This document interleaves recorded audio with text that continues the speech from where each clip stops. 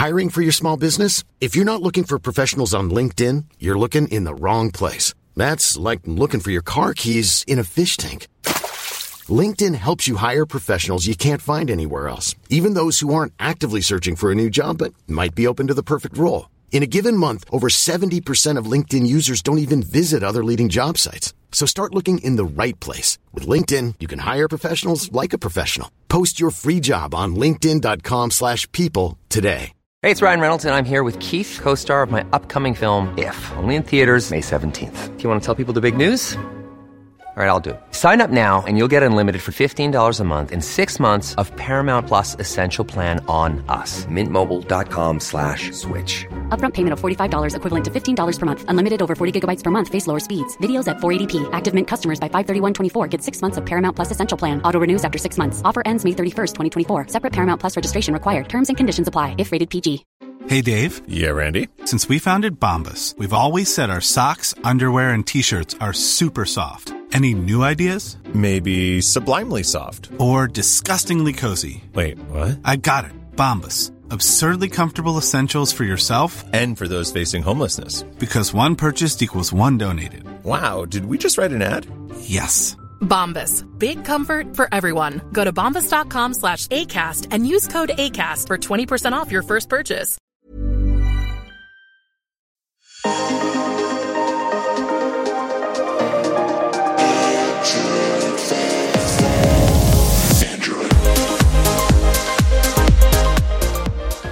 Hello and welcome to an exciting episode of Android Faithful, your weekly source of news, hardware, apps, and more for all the people who love the wonderful world of Android. I am Ron Richards, and with me as always, Quinn Dwitnow. And of course, it wouldn't be a show without Michelle Ramon.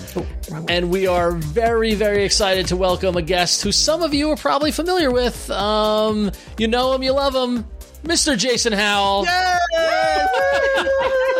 Did you throw some confetti? Was that confetti you just Yeah, threw? because it was so I promise I'm not fishing for happy birthdays, but it was my birthday a week ago, and so my Happy desk birthday. got Happy birthday. littered with confetti and a party hat and these little like clapper things.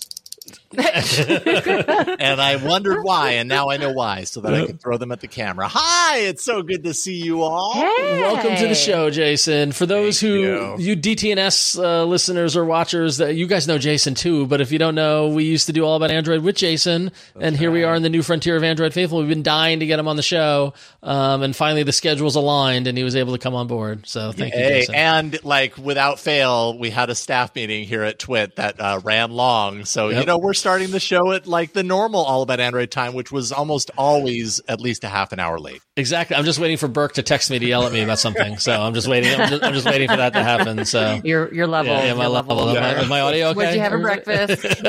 Your camera, please. Oh, yeah, what'd you have for dinner?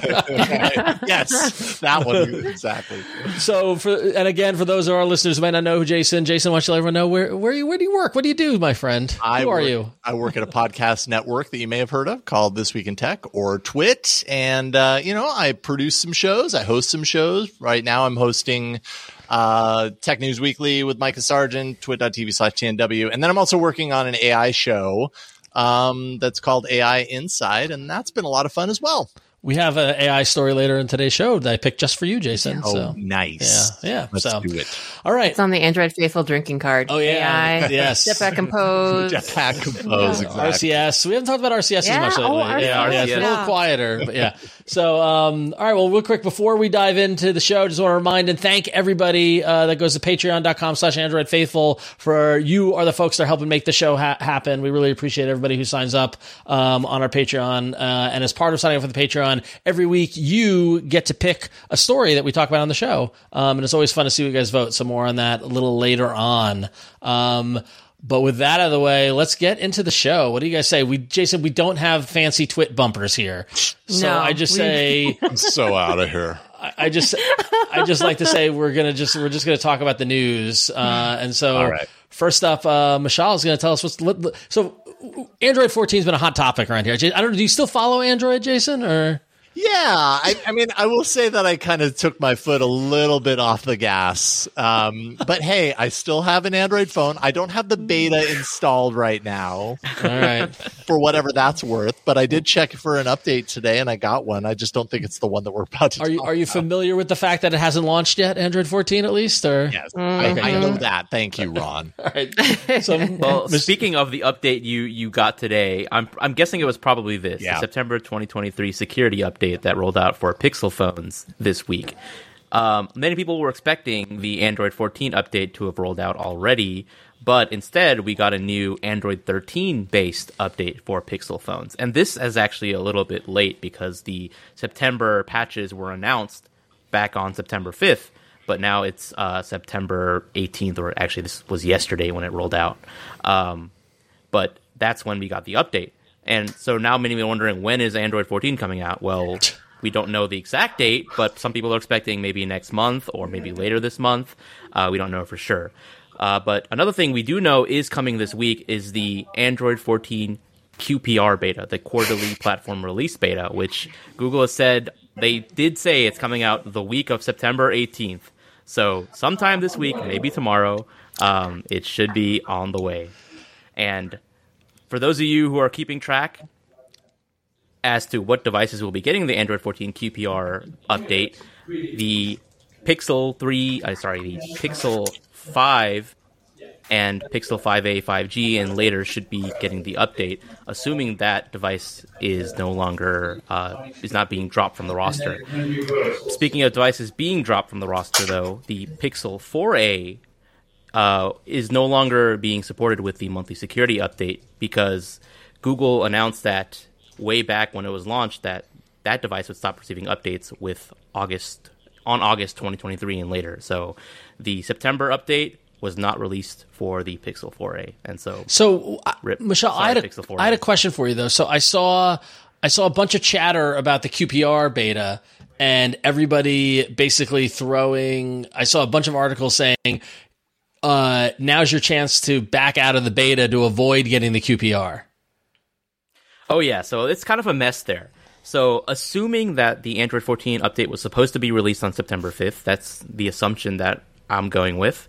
The idea was that Android 14 would have been released on that date, on September 5th, and then the QPR update would be released this week, so that anyone who was still on the beta program would have been able to opt out and receive the stable update and not be forced onto this new beta.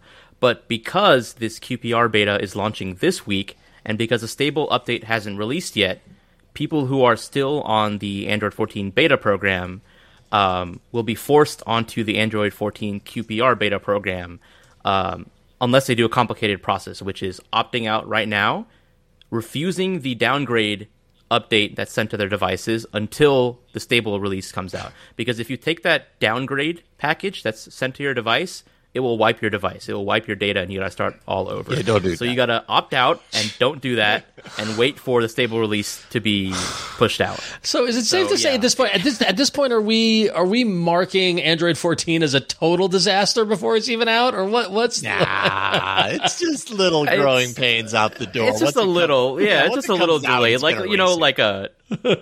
like the average AAA show, a little delayed. Yeah. Once it comes out, it's going to erase it like it would erase your device if you do the wrong thing. It's going to erase all the badness about it. Yeah. Well, as someone who was on a team who pushed out 4 fixes in a single day when all of us were stuck at I/O, I will not say anything bad about this other than heart, sympathy, and looking forward to the release. This stuff, it probably isn't very easy. It's not easy. Easy for us to throw tomatoes from the sidelines, but that's for sure. I'm sure that behind the scenes there's some sort of panic going on. Yeah, just a slight panic. All right. Well, Michelle, anything else on the September release before we move on, or? Oh, that's pretty much it. The fact that the update happened, this kind of weird timeline shenanigans going on, and nobody knows where exactly Android 14 stable is, and that's what we're all really here for. Yep. So we're waiting for. Where in the world is Android 14 stable? That's the question. I mean, at a certain point, why don't they just kind of hold on to it and then tag it onto the Pixel event? Like, well, that's what I think is happening. That's my once they missed the September window, my gut was like, hey, we have a hardware event coming in early in a couple weeks, October 4th, in New York City. And Jason, sure enough, I can't even go. They booked it at a time when I'm unavailable. So, but I'm just going to blame them for that as if they care. My guess is that there has to be an update there, or it happens that day. That's my guess. Yeah. So yeah. All right. Cool. All right. Well, Jason, it wouldn't be a show without some numbers, right? Yeah. Yeah, we have some numbers for you. So basically, Canalys, global technology market analyst firm, has put out a article stating that the North American smartphone shipments are forecasted to fall 12% in 2023. And yeah, I mean, there's going to be some uptick in sales kind of based around, of course, like launching of new models like the Pixels in Q3. And yeah, but it's been, I think it's been, what is it, the lowest shipped device, like the lowest amount of shipped devices in like 10 years or something. 10 years, like the worst ones in Earth. Yeah. So yeah, I mean, if anything, you can see the premium segment, which is basically any smartphone costing $1,000 or more, is still remaining strong and is kind of like a linchpin for a lot of manufacturers to kind of ride out the instability, but kind of not surprising with what we've talked about since, this whole pandemic thing and just the current economic, environment, inflation, that things are tough and people are just, the manufacturers basically having to realign their strategies to both kind of try to continue to drive, premium upgrades and premium purchases, but also trying to figure out what the heck to do with the mass market, and folks that aren't looking to buy, premium phones. The Canalys does say that smartphone shipments, they do expect them to recover slightly in 2024 by about 3%. But I mean, don't really look to, the numbers getting anywhere near, like pre-2021 numbers anytime soon. So, and this is industry wide. This isn't just Android. Yeah. This is because Apple's taking a hit too. I mean, Yeah. So we just came off of an Apple event, Jason. What is your, what's your take on the state of smartphones right now? Well, I mean, smartphones, I feel like I feel the kind of slow down. I feel like, in the past couple of years, we've had these foldables to be the kind of the distraction of, or the example of like what is innovation. And I think the market is mixed on whether people really truly believe that foldables are the innovation that people are looking for. I think at the end of the day, really, smartphones are a thing that we all have had for long enough for them to kind of, for the excitement about them to kind of slow down a little bit. Having said that, when I look at this report, there is a kind of a glimmer of hope for Google. Google's market share grew from 2% to 4%, so doubled their market share in a year.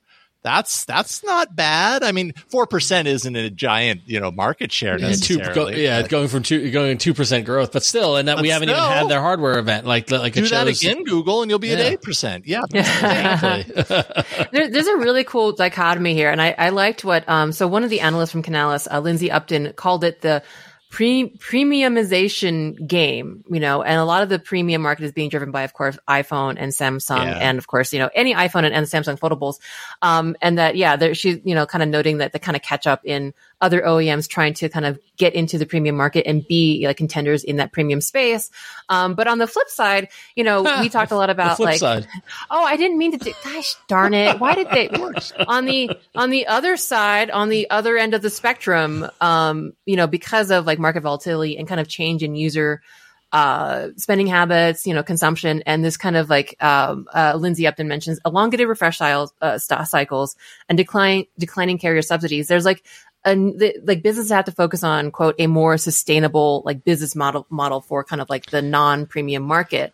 And yeah, just like it kind of also driven by, as we've noted, like a lot of like regulations, and just like customer intent. So like right to repair, replaceable batteries, all that kind of stuff. So there's like really kind of interesting tug and pull between like, hey, like the rest, like people that aren't in the premium market want to keep their phones longer. How do businesses deal with that while still driving, all of their crazy premium devices? So that's interesting. Interesting time.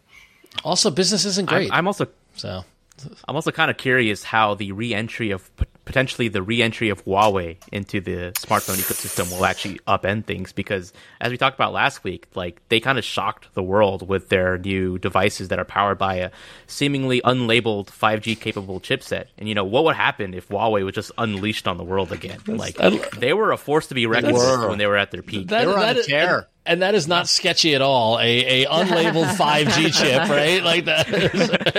Trust us. But yeah, do you think they can retain? Do you think they can get back what they once were if they lifted that? I suppose so, right? They can climb back up. They have the capability. They made some seriously impressive hardware. I mean, they still do make some seriously impressive hardware. It's just they were severely hampered by losing access to those chip technologies and Google apps. Yeah. Yeah. So, we'll see. All right. Well, next story is admittedly a nostalgia pick because, Jason, over the decade plus that we podcasted together talking about Android, I feel like every 3 years we talked about Nokia in some way, shape, or form. Yeah. Right? It's like a bad recurring thing. And then at a certain point, it was still recurring. It's like, why is this even recurring anymore? It's like a bad penny that keeps coming back, right? Well, here we are. It's back. Sort of, kind of. This is like a reverse Nokia. The people who make the current Nokia phones, HMD, they're going to launch their own smartphone brand. They've decided to move on from the not necessarily move on, but kind of do something different than the Nokia branded HMD Global, which is based out of Finland, and they produce the Nokia branded smartphones. And they've said, it's been a great journey as HMD, the home of Nokia phones, an exclusive position we've held for the past 6 years. An exclusive position, everyone, mind you. Like, what was the last time in 6 years you saw a Nokia phone that mattered? But they're taking their next step of their journey, and they're going to enter the market independently. And no information as to whether what those products will be, what HMD will look like, if they're going to call it HMD or HMD Global or some other brand or something like that. But sure enough, they're going to try to be on their own outside of the Nokia shadow. So. What are the Nokia phones right now? Are they the mid-rangers? Like, are Nokia devices right now kind of decidedly mid-range or budget to mid tier? At least according to this article in The Verge, the Nokia C32 in that budget to mid tier. I don't know how much exactly they cost, but they definitely are affordable, and I gotta imagine they are more. It's being a Finland based, like this is another one where it's like, it's more of a global brand than what we see domestically. Right. Yeah. So, we certainly don't see a whole lot of Nokia energy these days. I mean, like you said, we keep seeing that HMD is like really leaning into the fact that it's got the Nokia namesake and it's producing phones that have it on there as purely nostalgia for a certain group of people. But then there's a lot of people that don't even understand the nostalgia around Nokia because it was so long ago. So I don't know. It's a really interesting brand in this day and age to know whether that actually works well for them or not. Yeah. And I will give Cousin of Ja in the chat props for HMD equals hold my droid. So that's a good one. So, all right. Well, there you go. There's a little Nokia for you, Jason. So thank you. I was waiting. Yes. Was thirsting. All right. Well, it is now time for the patron pick. So every Monday we post 3 news stories, and our lovely, lovely patrons who we adore and thank you very much for their support get to vote and pick on which one we discuss. And I mean, would you call that a landslide? I mean, that's a very hefty win. So what did we have? Sorry, I have to zoom in. So we had Google Fi users get easier Google One access. Got 24% of the vote. Oh, RIP Surface Duo support window. 22% of the vote. 22%. But with, a decent simple majority, we got 54% picking Pixel Tablet Teardown, emptier than you think. So when I first suggested this, I did not know that this, I didn't notice or kind of miss that this actually started as a Ron Amadio write-up. So of course, there's a lot of wonderful Ron takes, about what's going on inside the Pixel tablet. And basically, so this kind of started as a good thing, right? Because Google and iFixit have been partnering to kind of create, this kind of going back again to like the right to repair, a more repairable, ecosystem by providing, guides and just official support. Well, a side effect of that is now you can see inside of a Pixel tablet. And hold on, I have to read you some Ron Amadio quotes. Ron notes that, quote, it's a little odd because the inside of this tablet looks like it was made in someone's garage with a 3D printer. So for audio stream listener only folks, kind of like some of the main things that are being pointed out that might be a little bit strange or maybe less, how do we say, less premium or just surprising about the inside of the Pixel tablet is that there's a lot of empty space. Once you take the display, or once you take the cover and the display off, you can see a lot of the kind of white backing plastic that is in fact just the back of the Pixel tablet. There are a lot of foam blocks that seem to be adding stability, and actually, placeholders inside of the tablet. And kind of, I guess, very easy to see is there are a lot of wires, like connecting wires, where normally they would kind of be, grouped together, maybe laid over components kind of in a neat way.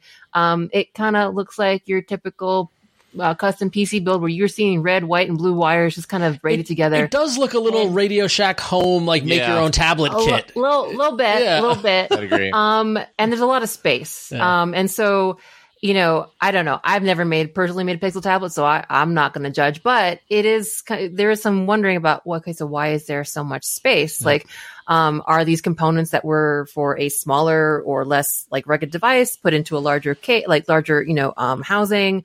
Or is it a testament to the state of hardware manufacturing that the components have gotten so smaller that when making a 10 or 11 inch tablet that you're going to end up with empty space? Yeah, that's kind of what I was thinking. Like, when I think of, I've never made a tablet before, but when I'm thinking of, the design of a tablet, I'm not thinking I'm going to make this tablet so that the stuff inside fits it perfectly. I'm thinking I want the tablet to be this size, and then I need it to do these things, which means these components. How do we fit these components in there?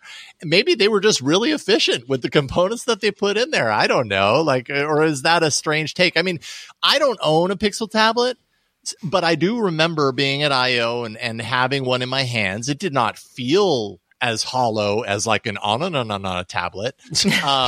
Feels very empty and hollow, right? Like it felt significant enough. And I think at the end of the day, the vast majority of people aren't going to crack these things open. So it probably doesn't matter if that's the case. Well, so I think it's worth sharing because when you did your research here, and we got the iFixit guide to replacing a battery on the Samsung Galaxy Tab S7.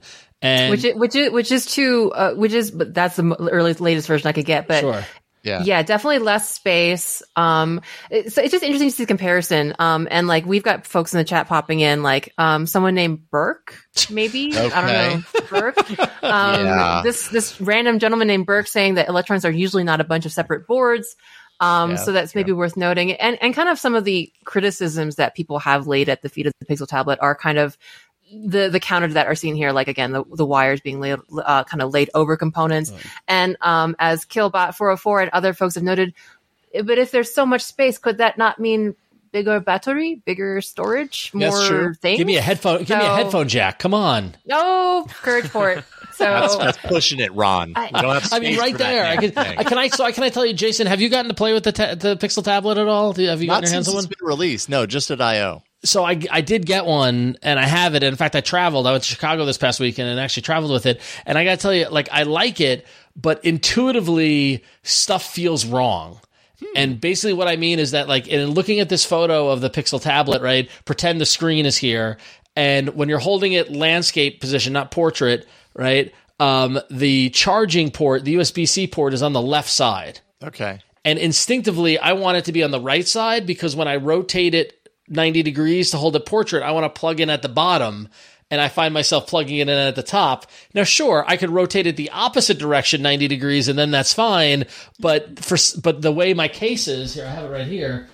Like the way I have a spec case, and the way it's set up is the camera is on the upper right side, and so if I tilt it it just all feels backwards. It feels like somebody left-handed made this. No offense to anyone left-handed, but you know what I mean? Like, or like the design. Left-handed listeners like, hey, can't we have like one tablet? No. I mean, like, or like somebody designed it in a mirror. You know what I mean? Like, it just feels like everything feels like it's in the wrong spot. Like the volume rocker and the power buttons on the upper right-hand corner when I want it to be on the upper left. Like, it's just it's very kind of strange. So audio stream listeners, just take a look at some of the, maybe go to iFix and check it out. But yeah, I mean, it is noticeable just kind of the difference in what the Samsung S7 looks like. And even if you look at an iPad breakdown, how things are a little more kind of cohesive. Yeah. Again, not hardware designers here, but these look like a lot of disparate parts. Yeah. I just wanted to actually note that kind of Ron did some speculation that he wonders whether the Pixel tablet really did start off as a proper smart display.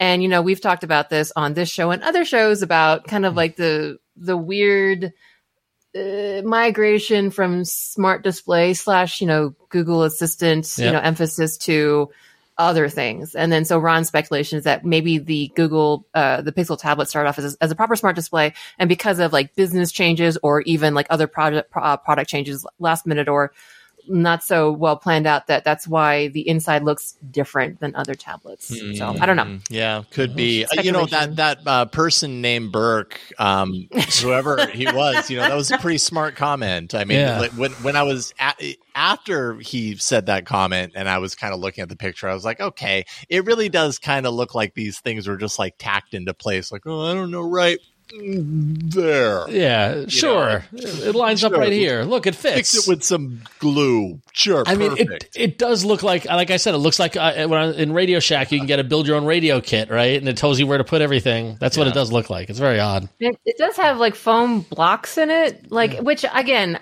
don't want to like just rag on someone for making a good, solution to a hard problem, but does it feel like a $500 tablet? It's light. Looking at it on the inside? I think that's kind of my point. Is like at the end of the day, if it's sealed up and it works and it does the trick, like how much does it matter? I mean, maybe there's a reason for this to matter, and I'm missing it. But pay no attention to the wires behind the curtain or the lack thereof. Right. And just real quickly, just for parody's sake, we found a teardown of an iPad. And so you can see the inside of an iPad is much more condensed. I mean, it's audio stream listeners. It's funny because there is a big sign that says "This is weird." It's more just commenting on very specific parts of like the iPad 10 versus the iPad Air design, but it's pretty full. I mean, it's pretty dense, and I don't know in there. I don't know. Yeah.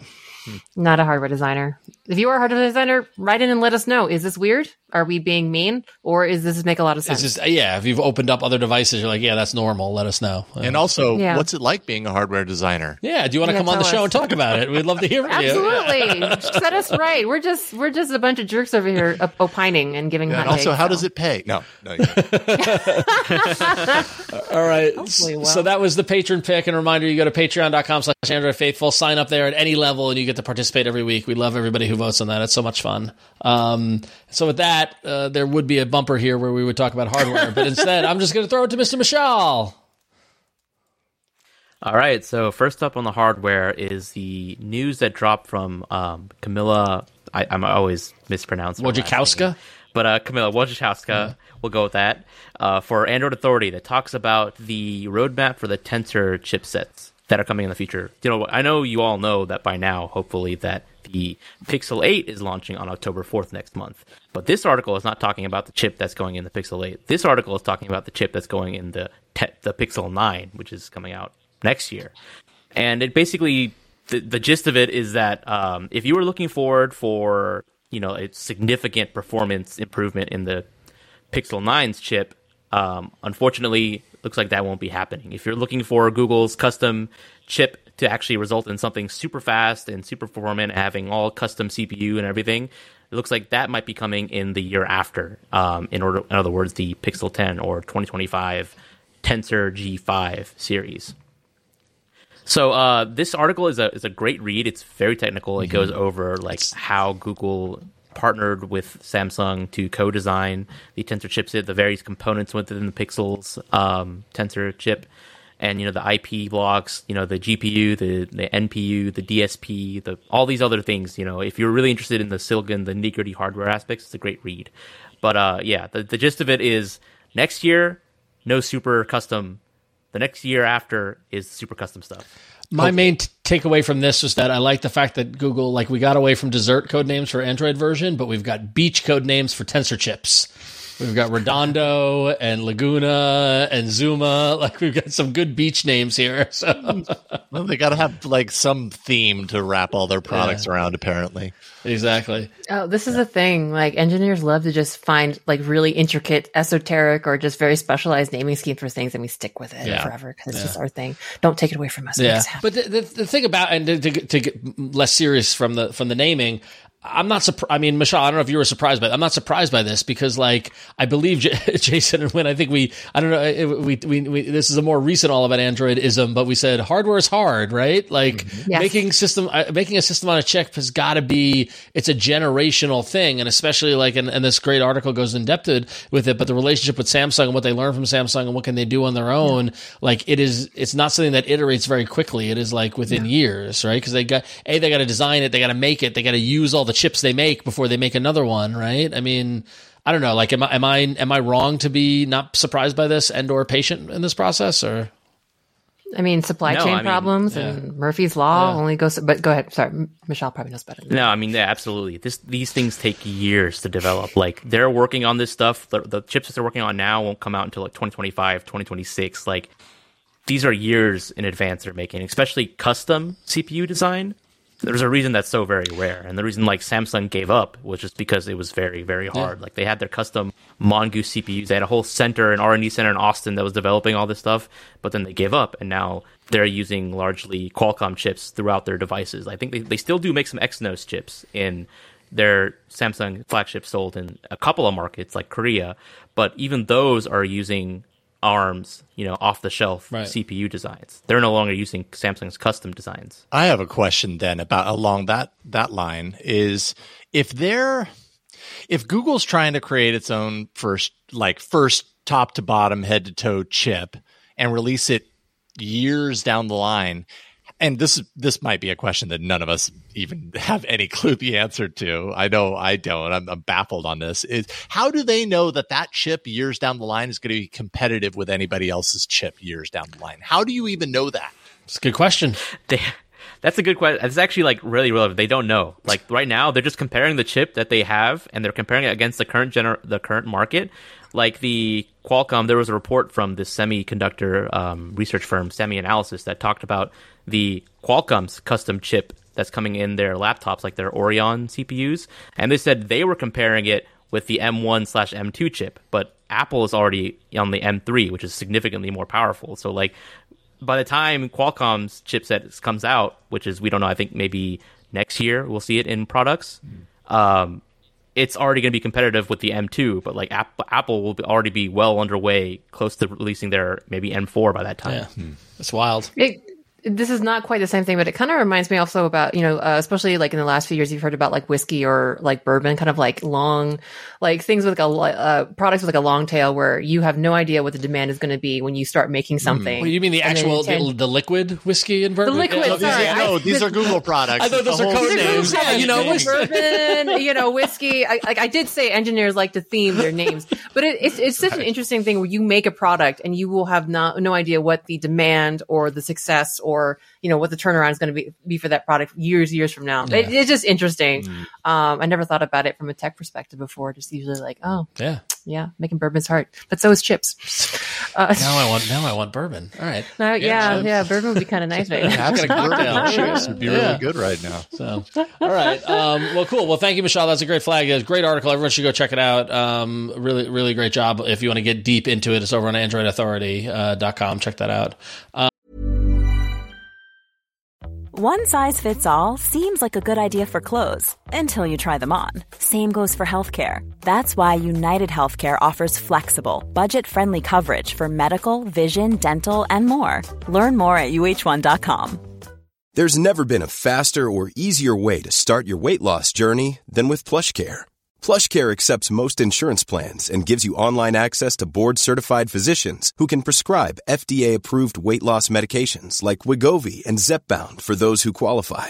Take charge of your health and speak with a board-certified physician about a weight loss plan that's right for you. Get started today at plushcare.com/weight-loss. That's plushcare.com/weight loss. plushcare.com/weight loss. Hey, it's Ryan Reynolds, and I'm here with Keith, co-star of my upcoming film, If, only in theaters May 17th. Do you want to tell people the big news?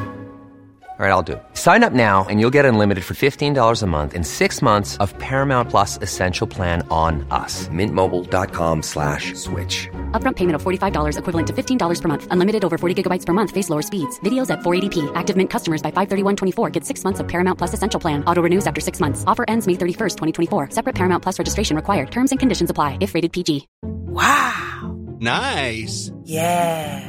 What you're hearing are the sounds of people everywhere putting on Bombas socks, underwear, and T-shirts made from absurdly soft materials that feel like plush clouds. Yeah, that plush. And the best part? For every item you purchase, Bombas donates another to someone facing homelessness. Bombas. Big comfort for everyone. Go to bombas.com/ACAST and use code ACAST for 20% off your first purchase. That's bombas.com/ACAST. Code ACAST.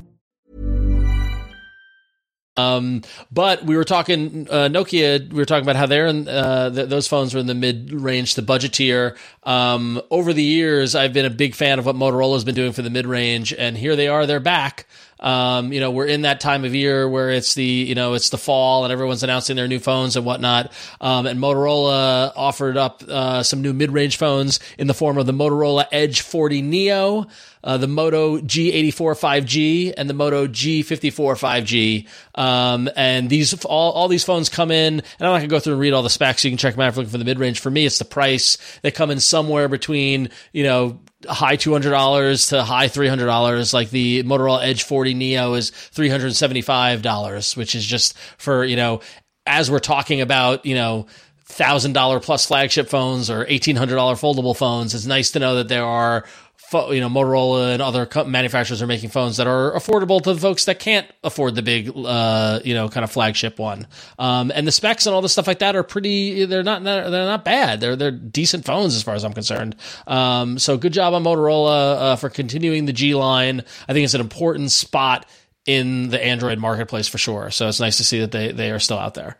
Those are some sexy colorways too. I gotta say, Motorola tends to be pretty good with like the aesthetics of it, and there are some just really nice colorways. I don't know, they just look nice. Yeah, they look good. They definitely. I feel like the Moto G line has matured nicely. Right? It looks like it got a nice little Maca dial. Yeah, I was gonna say Mateo probably would love this phone. Yeah, exactly. Yeah, so vegan leather finishing and lifelike entertainment features in the Moto G54 5G, and then you've got this wonderful oh my gosh, deep red with the Moto G84, irresistible design, ultra pixel camera, and 256 gig of storage.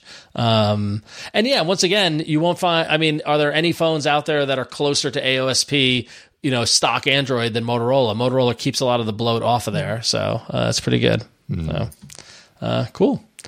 All right, so that's a little bit on the Moto mid-range, right?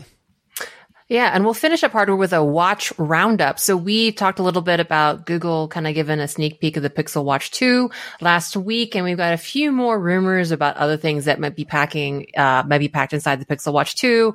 We already talked about the electrodermal activity EDA sensor for managing your stress and tracking out how stressed you might be. And not only that, but there'll also be a skin temperature sensor according to sources that will allow for kind of beyond what the Fitbit does now, which is kind of skin temperature overnight tracking as part of like general health trends. You should be able to now check your skin temperature on demand and still have that history. Now that might seem a little bit much, but what I absolutely love is that the speculation is that this kind of more rigorous temperature tracking could be used for menstrual tracking, which is, I think is an awesome kind of increasingly kind of covered like area of health with all these like, new like health devices. Samsung talked about it a little bit.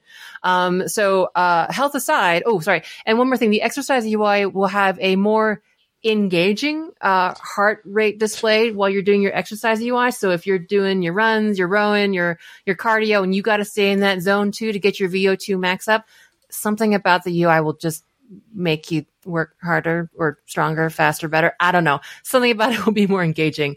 But not just exercise, but also personal safety. The current Pixel chip Pixel Watch already has a couple of personal safety features like hard fall detection, an emergency SOS feature where you hit the crown 5 times real quick succession and it does emergency dialing. So the Pixel Watch 2 will kind of add on top of that.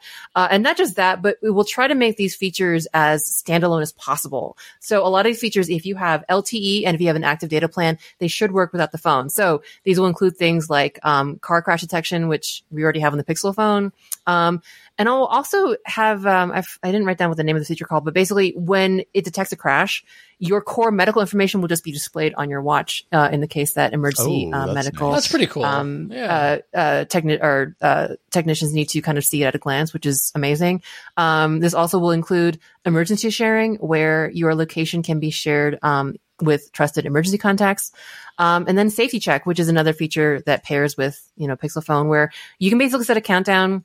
And once that countdown expires, the feature will actually ask you, hey, are you all right? And if you have not responded, your emergency contacts will be notified. And again, while this is a Pixel phone feature, it will be added to the Pixel Watch 2 as a standalone feature. If you have an LTE plan and an active data plan, or if you have the LTE device and an active data plan. So that's all great.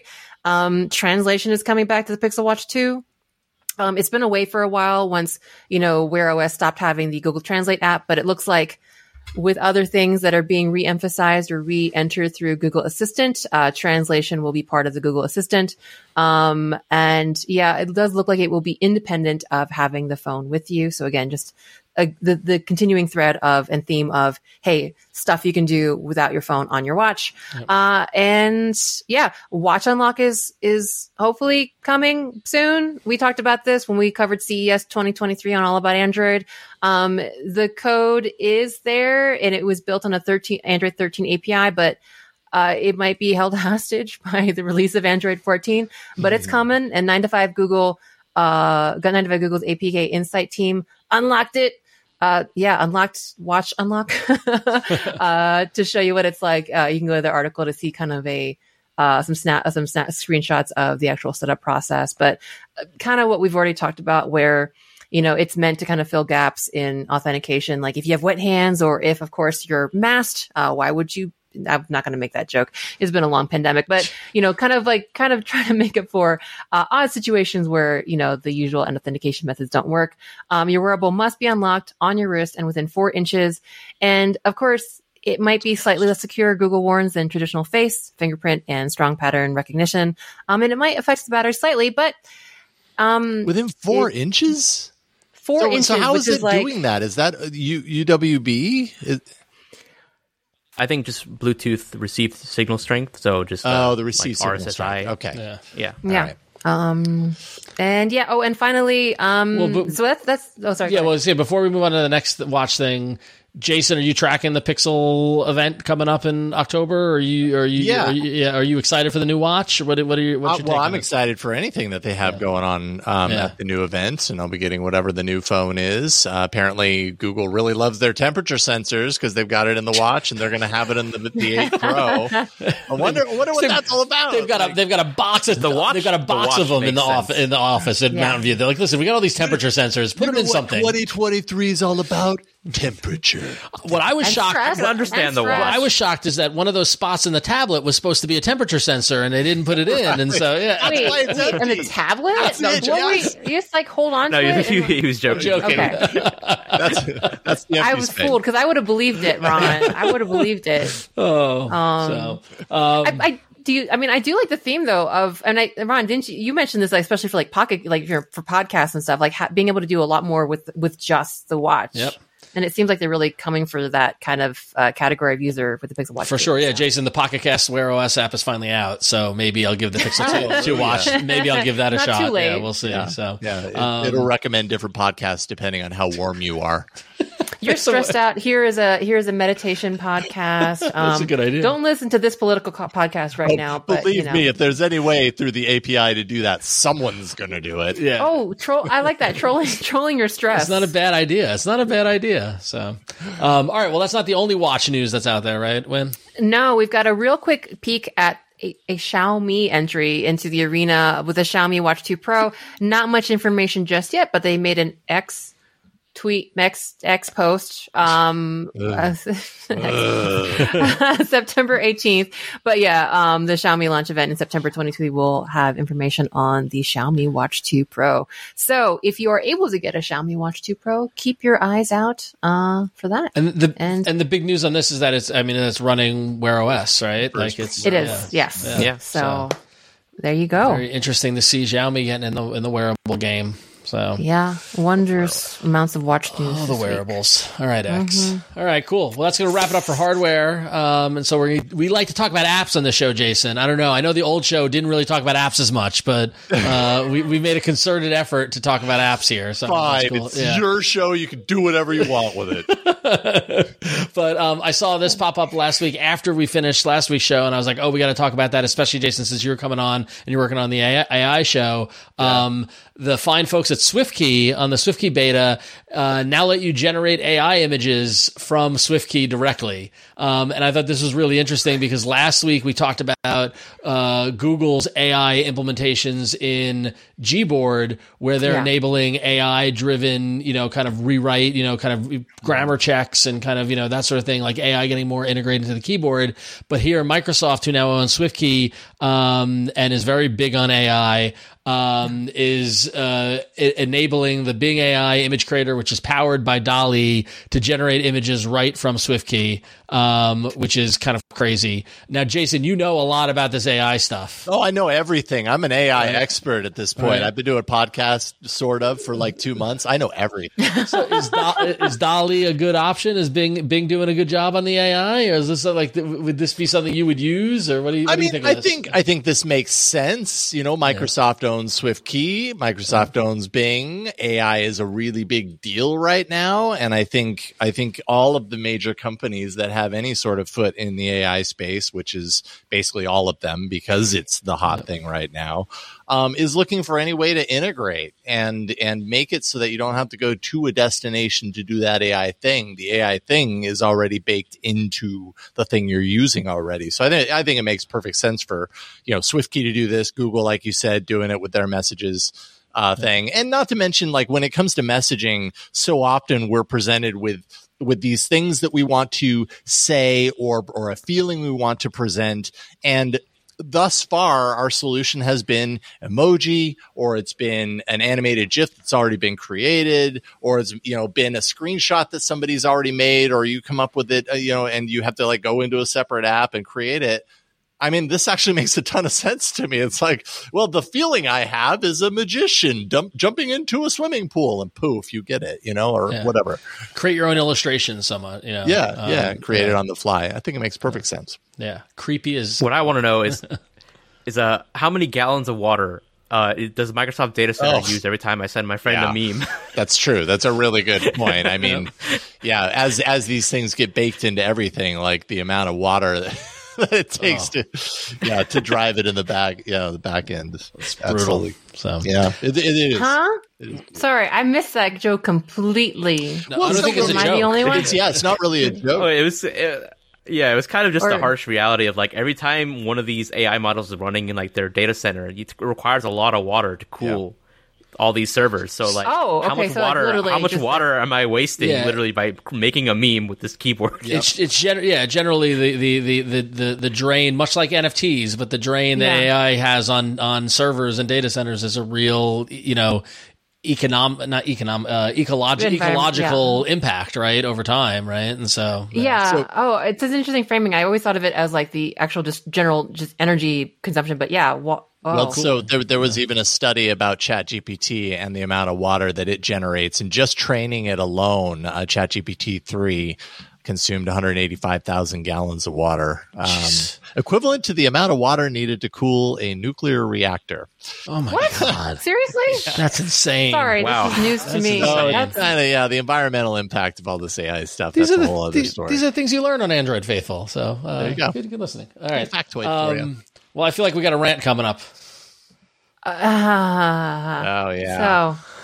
I was not happy to see this. So y'all might have remember that we did have a Pixel tablet. Actually, if you were all about Android fans and watched the last episode, you know that I have a Pixel tablet in my house, which kind of promptly flew off the dock, my legacy at Twit. Yes. And that generally speaking, my husband and I are huge fans of smart displays, and we love our Google Nest Hub Max. And kind of basically expected the Pixel tablet to be that, which it is not. So to my further chagrin, I read this article from The Verge this week saying that, basically people have been getting messages that Google is going to axe support for Google Meet and Zoom on its Nest Hub Max smart displays. So, there's a little bit of nuance here. Basically for Google Meet, you can't join meetings from the Nest Hub Max display anymore. You can do one-to-one calls, but you cannot join meetings with a call.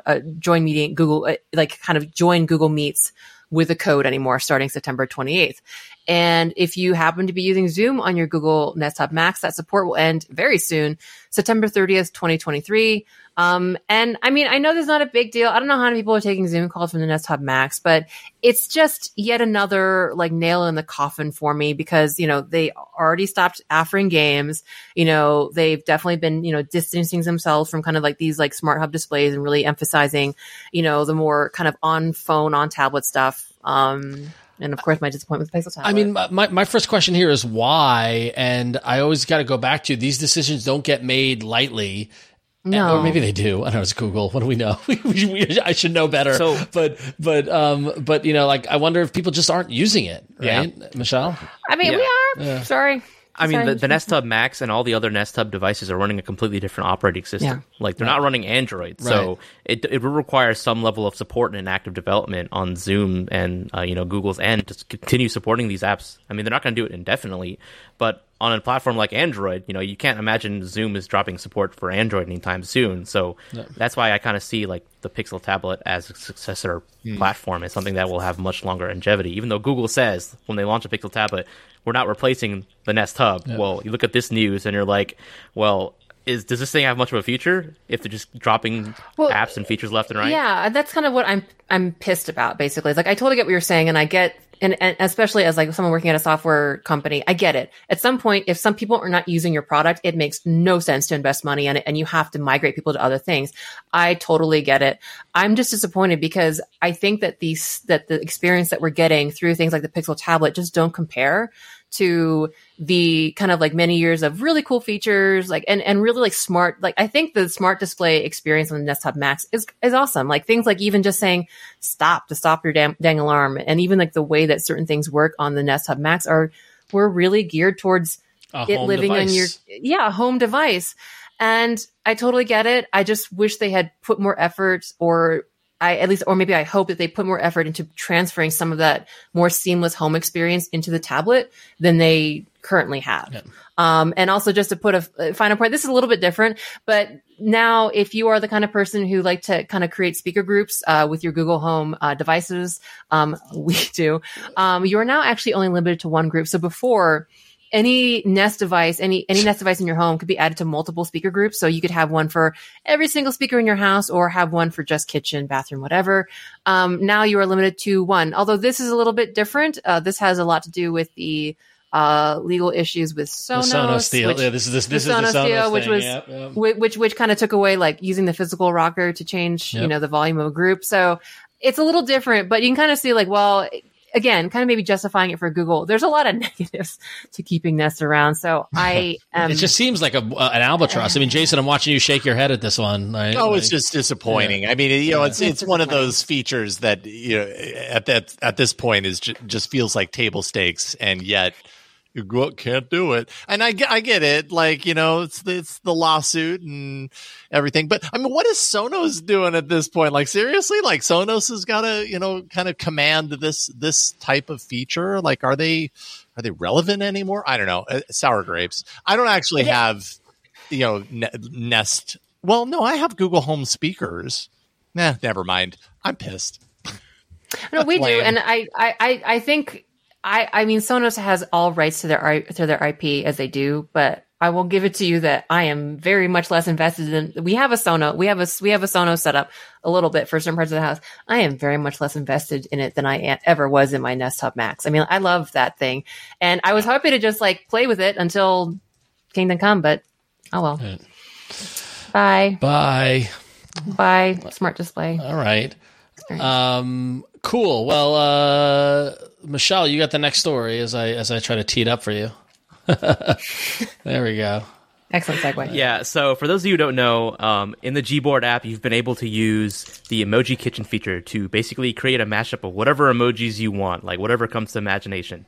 Now Google is bringing that to the web. So if you just type in like Emoji Kitchen into search, you can mash up emojis to your heart's content. The available options aren't as numerous as they are in the Gboard app for Android, but if you're an iPhone user or you're just, on a PC, now you can do the same. Now you can create an Emoji Kitchen creation or abomination or whatever you want to call it, and copy paste it, send it to your friends over whatever messaging app you want to use. And there's one thing I saw on Twitter, like I have to show, if you're on video, here we go. This is amazing. Like I love the things you can create with Emoji Kitchen. You have like this mean looking face, the adorable turtle emoji, and then you create this the meanest looking adorable turtle I've ever seen.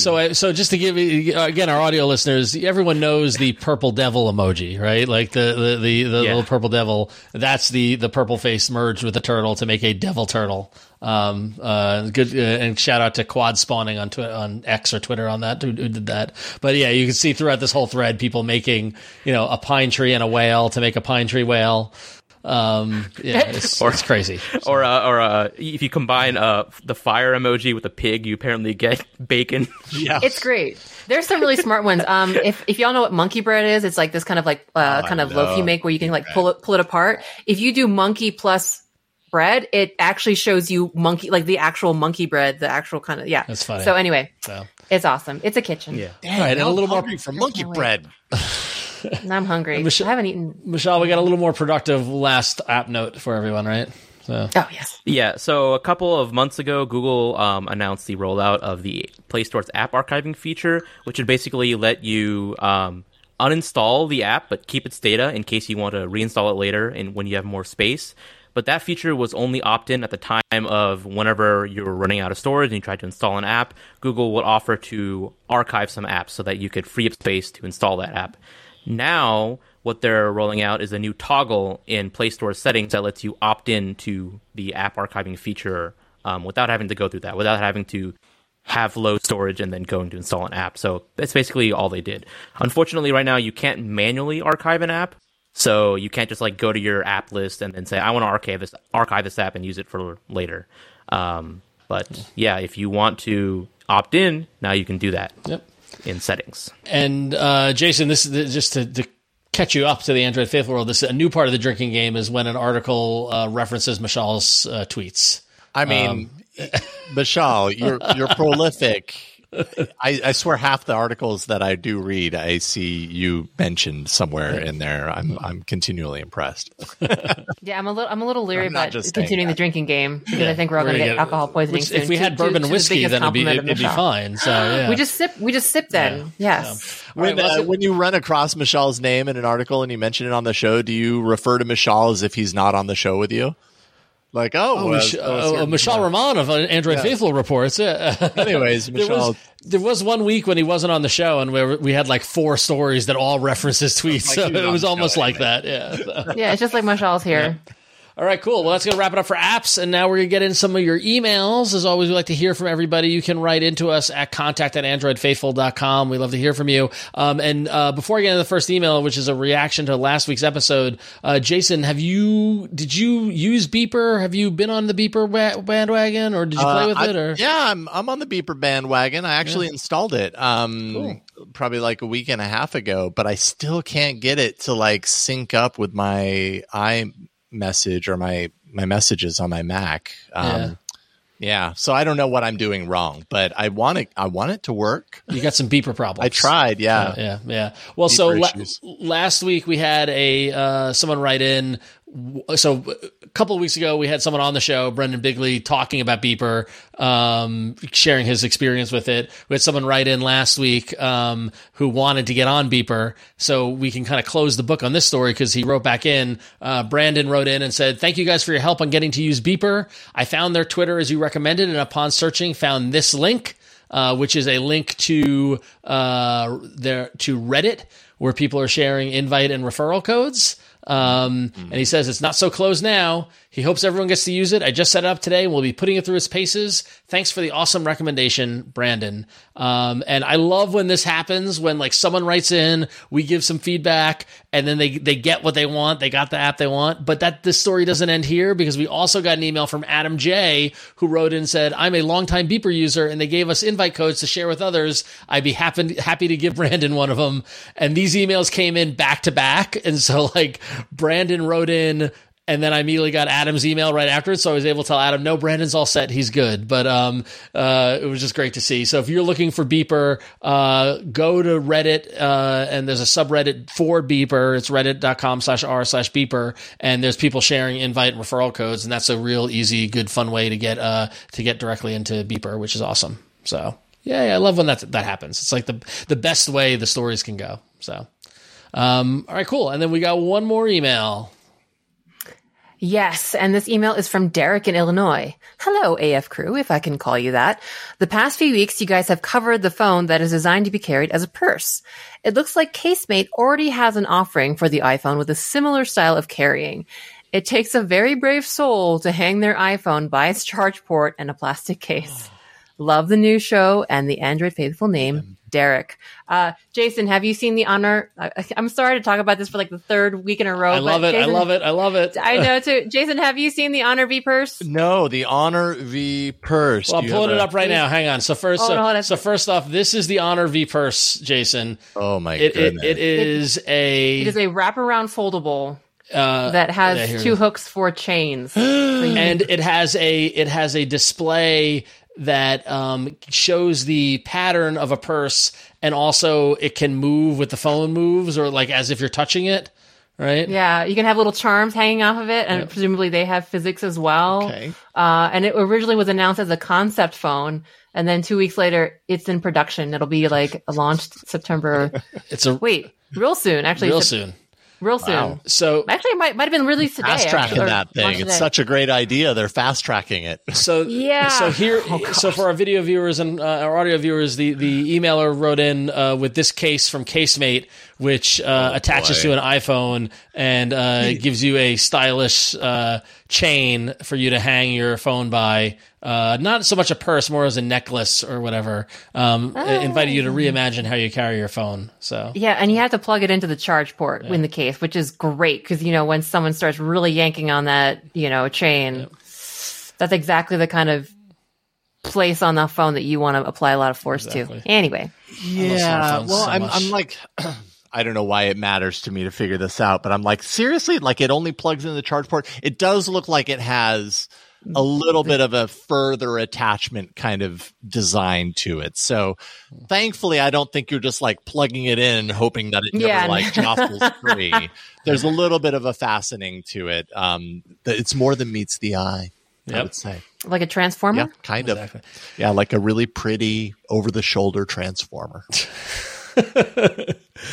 I really hope we can get our hands on one because I just want to carry it around for a week and just see how messed up that phone gets in my hand. Do like a 20-minute review on just that case. We got to find someone that contact an Honor to make that happen. It's a wraparound foldable. From someone in Twitch chat. Killbot404 who says, so now you'll be really mad when someone is yanking your chain. There it is. Thank you. Nice. Yanking my chain. No, seriously, I don't want to lose. No, seriously, it's my power port. Please no. All right. So thank you everyone who emailed into us. You can email us at contact@AndroidFaithful. We love to hear from you.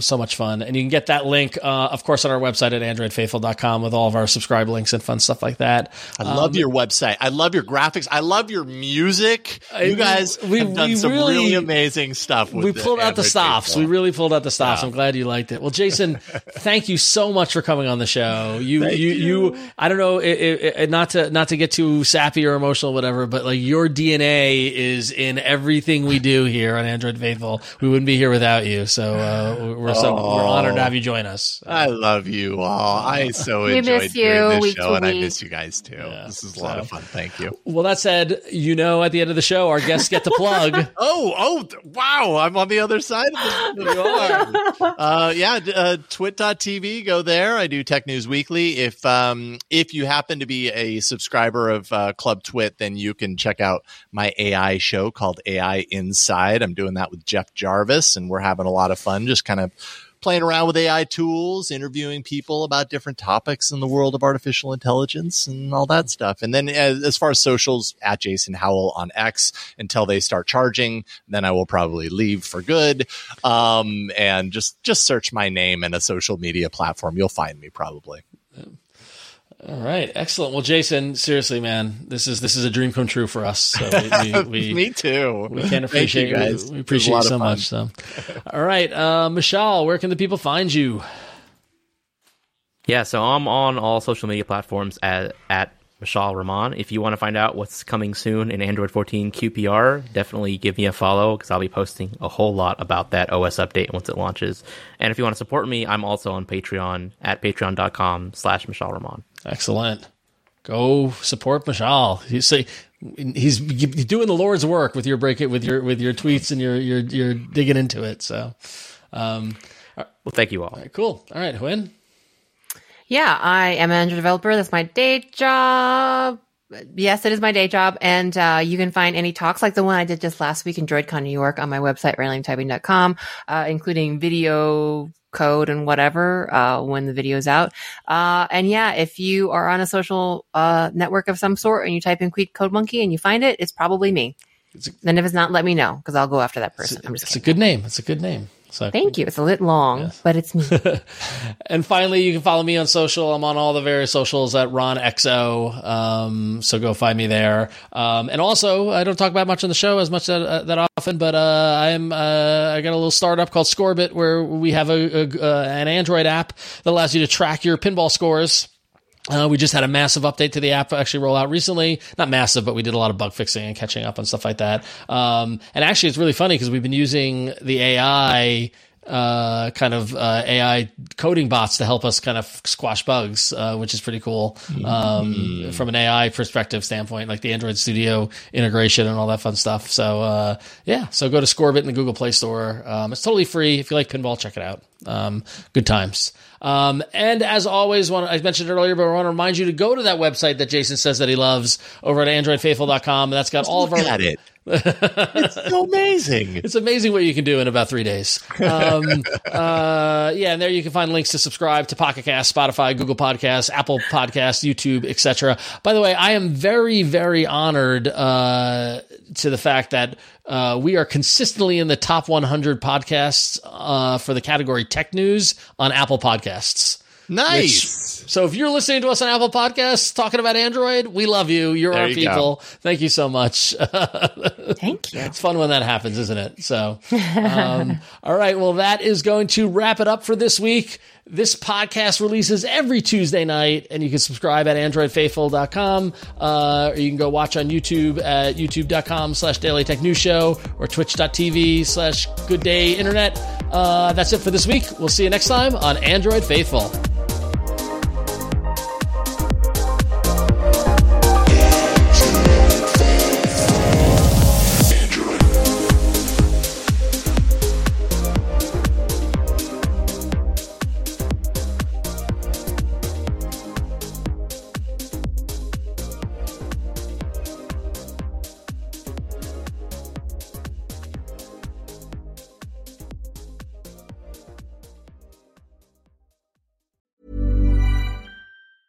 Mom deserves the best, and there's no better place to shop for Mother's Day than Whole Foods Market. They're your destination for unbeatable savings, from premium gifts to show-stopping flowers and irresistible desserts. Start by saving 33% with Prime on all body care and candles. Then get a 15-stem bunch of tulips for just $9.99 each with Prime. Round out Mom's menu with festive rosé, irresistible berry chantilly cake, and more special treats. Come celebrate Mother's Day at Whole Foods Market.